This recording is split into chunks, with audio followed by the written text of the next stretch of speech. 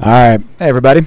So my medical minute tonight is going to be on a little bit of airway management controversy, a little bit.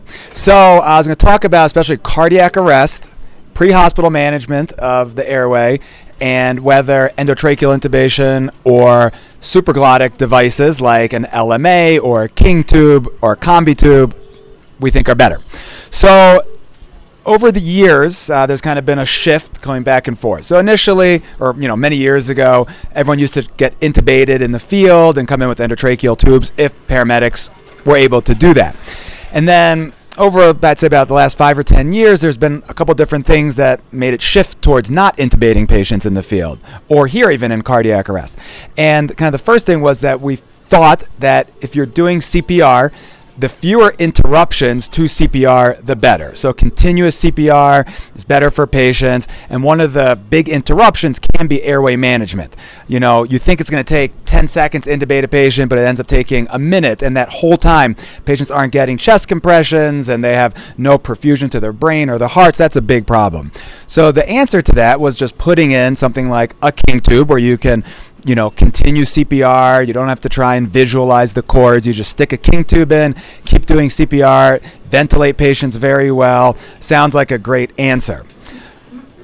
A couple years ago, there was one study that actually looked at pigs, and it was a physiologic study where they put in King tubes or some other kind of supraglottic device in pigs, caused cardiac arrest in them, and they looked at carotid blood flow, and they found that in pigs there was decreased blood flow through the carotids because of these big devices. If you've seen some King tubes or other or supraglottic devices, they have pretty big balloons that sit kind of right in the middle of your neck, and it would make sense that they could potentially put some pressure on the carotids, and you would think that having decreased blood flow to your brain because something blocking your carotids could be a problem.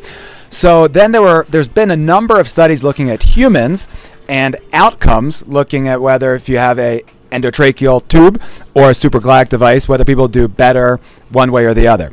And there's been a lot of observational studies, and the trend in a lot of these studies, people do better with endotracheal intubation, that they have a higher rate of return of spontaneous circulation, higher admission to the hospital, and even better kind of neurologic function at discharge. It's not definitive, it's not a big difference, but it definitely trends towards endotracheal intubation, which kind of goes against the idea of not interrupting CPR for anything.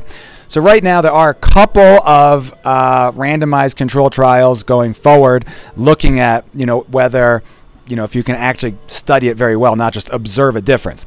So what I would say right now is that we don't really know. I would probably say that if it's real easy to put in an endotracheal tube, if the patient has pulses back even for a minute, it might be good to get an endotracheal tube in early.